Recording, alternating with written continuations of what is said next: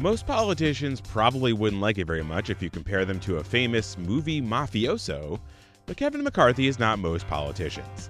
Today we talk about how the Speaker of the House is managing his unruly caucus and why he seems to be taking a page from the Vito Corleone school of leadership.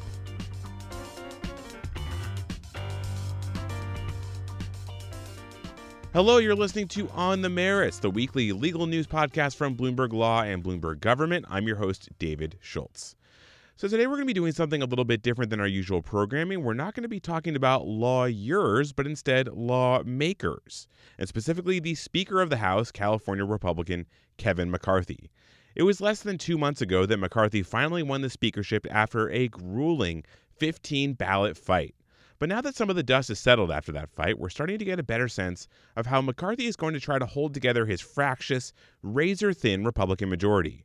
Bloomberg Government's Emily Wilkins just came out with a story this morning about that, and McCarthy's strategy involves giving more power to 5 different ideological factions within the House.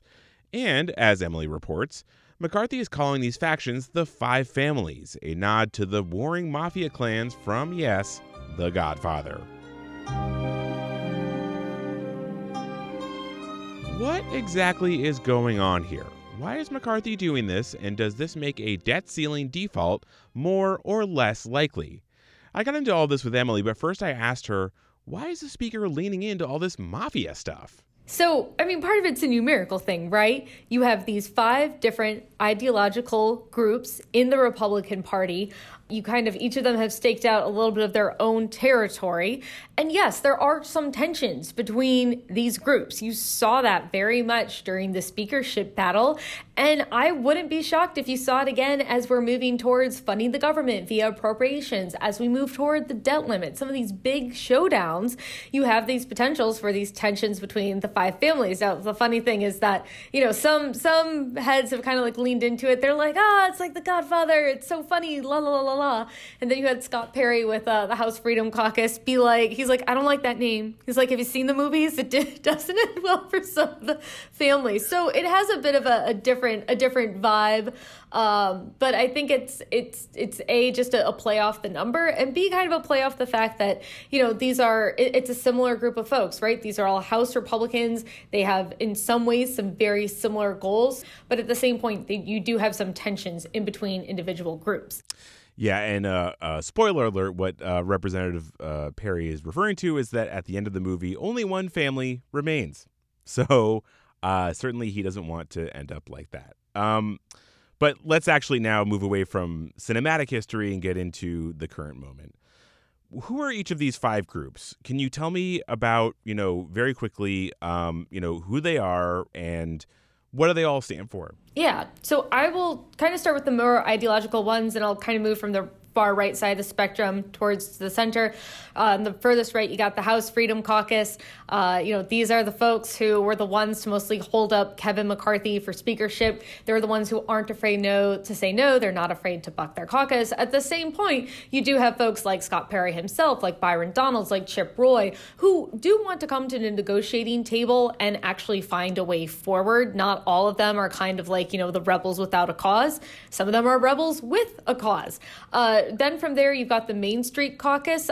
Main Street will tell you that they're very conservative. They'll tell you to check their heritage scores. They got the conservative cred, but their main thing is that they want to get things done. And it's about 60, 70 members, so it's pretty bulked up at this point. Continuing down the line, you got the Republican Governance Group. This is basically your more moderate members, if you will. Sort of your more centrist, the ones who are more likely to work with Democrats. And you have a lot of folks who are from swing districts. And so in a way, these are the majority makers. These are the folks that gave Republicans their current power in the House.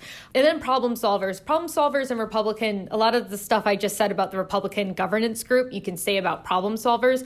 The big thing with problem solvers is that it's a bipartisan caucus. And so for it's like Noah on the Ark, 2 by 2. Yeah, for every Republican, you have to have a Democrat going in. So they take that very, very seriously. The group that I saved for last is the Republican Study Committee. And I saved it for last because it's not quite as much of an ideological caucus as the other ones are. They're huge. They have 75% of all House Republicans are members. They have folks from across the spectrum, but they're a little bit more of a policy group. You kind of go to them and they're like, look, here's the bills that are coming down the pipe. Here's the things we like, maybe the things we don't like, maybe some of the concerns that we have. It's very much more policy oriented. That's actually really helpful that you described it that way, especially because some of the more moderate groups, I was like, seems like there's a lot of overlap here, but actually now the way you described it, I can see the distinctions between the multiple groups. Okay, so we have the 5 families. What is Speaker McCarthy doing to wrangle all of them and to make them all happy? What is the way that he's handling all this? So it's really interesting to see McCarthy's speakership style, because at this point it's kind of been give everyone a seat at the table and take the time to work through things. And certainly there's some pros and cons to that method of doing business. But what he wants to do is kind of bring all of these different caucuses in and put them at the same table and say, hey, these are things that we're thinking of. What are the potential pitfalls? What can you do? What can't you do? Where can we agree? Where can we find common ground? You saw a little bit of this happen during the speakership, and that's kind of when I think McCarthy and some of these groups realized that they were going to need to really work together with that 5-vote margin. David Joyce, the chair of the Republican Governance Group, that sort of more moderate centrist group, right. He told me that, he heard that McCarthy was kind of cutting deals with some of these other groups, and he's like, look, we need to be at the table too. All of us together need to be at the table. So certainly McCarthy has including them in the talks, and he's taken the additional step. There's this group called the Elected Leadership Committee, and this is kind of, think of it as sort of like the few members a little bit more in McCarthy's inner circle. And so basically they went to all these 5 caucuses and they said, we want you to send a representative to be there at every meeting. And so we can kind of have that dialogue back and forth. What's leadership thinking of? What are these groups thinking of? And so every group has now sent someone forward to that. And that's kind of, I think, a bit of a new development that's really showing how close these groups are working together. Is this, so if I understand it correctly, is this kind of a way to say like, hey, a member of all 5 of these different groups will be in leadership? Kind of. I mean, I wouldn't go just as far to say they're in leadership, because there is still definitely a dividing line between Kevin McCarthy, Steve Scalise, Tom Emmer, Elise Stefanik, and then the rest of everyone in leadership. But I think it's basically saying it's an acknowledgement that with a 5-4 vote margin, passing legislation is an incredibly tough thing to do. And the idea is that to best do that, what they need to do is kind of hear everyone out at the beginning of the process, in the middle of the process. And, we'll see as things kind of end, it might sort of wind up that leadership kind of has to be the one to finally say yay or nay. But at least they can kind of go in with eyes wide open on where the concerns are going to be, who's going to be upset if XYZ is left out or included. So the reason why I asked that is because in the past, we've heard from a lot of people, both Republicans and Democrats, that the speakership is almost like a dictatorship. That's a quote actually that you had in your story. It seems like this is a big move away from that. Is that true? Is this really sort of giving the backbenchers kind of more of a say, which is something that I think a lot of people in the House have been asking for a very long time? I mean, to a certain extent, absolutely.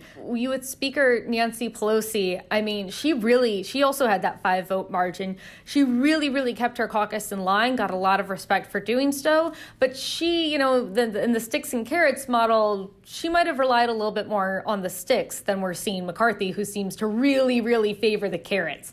And so in that regard, with Pelosi, she came under criticism. There were bills that were kind of, that leadership kind of dumped on everyone 24 hours, 36 hours before a vote takes place.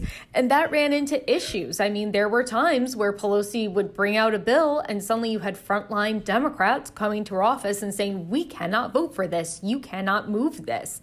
And there were issues when you had that. At the same point, because you kind of kept the group small and tight, you were able to move things a little bit faster rather than asking for everyone's input all the time. So I think there are pros and cons with it. I mean, you definitely have seen, really since the 1970s, various rules come to the House that have kind of helped consolidate power within leadership, made them sort of bigger than they had been previously.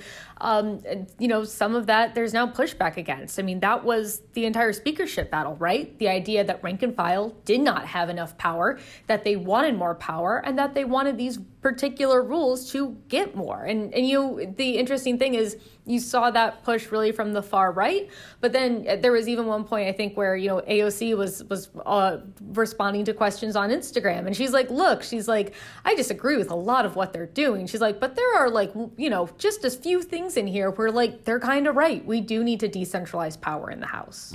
That's really interesting. And just so we're all on the same page, I think what you're talking about is where, the speaker in the past, I guess, can sort of subvert the whole Schoolhouse Rock process where, a bill's introduced and it goes through the committee and then it goes to the subcommittee and members can, offer amendments at every step of the way. The power of the speakership is that you can bypass all of that and just drop a bill and say, we're voting on this in a day or 2 days. And it sounds like that's something that Speaker McCarthy is, really saying, I'm not going to do that anymore. Do I have that right?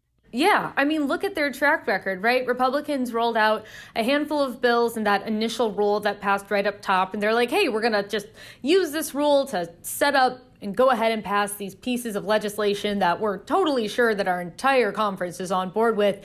And you ran into issue after issue after issue. And some of it's stuff that could potentially be resolved, just like lawmakers saying, hey, wait, I have a question about this bill. I'm not sure what it is. I need some clarification. This should go through committee. But then there were others like Chip Roy's amnesty immigration bill that caused a lot of concern. And so it's kind of, again, showing, with Pelosi, I think she had been doing what she did for a while. She had been in leadership for a while. She had kind of sort of built up, to the point where she could really handle that 5-vote margin in the way that she did. McCarthy's a much newer leader. And the fact of the matter is that being in the majority is just so different than being in the minority. In the minority, it's just, okay, we all band together and reject whatever the majority is putting forward today. But now a lot of members, they're like, this is real. We're not messing around anymore. Like, the stuff that we're passing is actually going through. And we kind of need to make sure that everyone is really on board with this. All right. So finally, I wanted to talk about how this could potentially go wrong. And what I mean by that is, the benefits to having a centralized system where the speaker has a ton of power is that you can meet deadlines and you can act really fast. And the House, of course, has a lot of deadlines coming up, specifically with the debt ceiling. Is it possible that this kind of decentralized structure that McCarthy is rolling out here could backfire there, and that it'll, take a lot longer to act on these big deadline bills and that they may miss the deadlines? Absolutely. That's a huge, huge concern right now. Just anything with the debt limit is a particularly big concern because a lot of these groups, right, you want to negotiate. When do you have the most negotiating power? When you're right down to the wire. Heck, with the speaker's race, they even had more negotiating power after they kind of had the first vote, right? That's when the pressure was really on. That's when you started to see them racking up a few more wins than they would have got otherwise. Of course, you don't have that with the debt limit. The debt limit is the limit. You can't roll over and have everything be just fine. And so that is going to be a really huge thing, and it's going to be a test for this strategy of having more people around the table. You have seen a couple of these groups, the Republican Study Committee, come out with a number of their proposals on the debt limit. It's pretty broad stuff, to be honest, at this point, and you're expecting to see that from a couple other groups as well. And the question is just, is there going to be overlap? Are they going to actually be able to get this done? Is McCarthy going to have to kind of start stepping in? And is he going to have to abandon the approach of we're all going to come together and start actually twisting some arms and kind of, putting some feet to the fire? I think the debt limit's really going to be the first big test for McCarthy because it's the one where, he's in the speaker role. They have the rules set up. They have everyone in place. It's just a different dynamic than the speaker's race. And it will be very, very interesting to see how the five families factor into it. Those certainly are all going to be players. Exactly what roles they take in the end, if they all cross the finish line holding hands, or if, one of them's dragging the other through, I think really, really remains to be seen. But these are certainly five groups to keep an eye on going forward.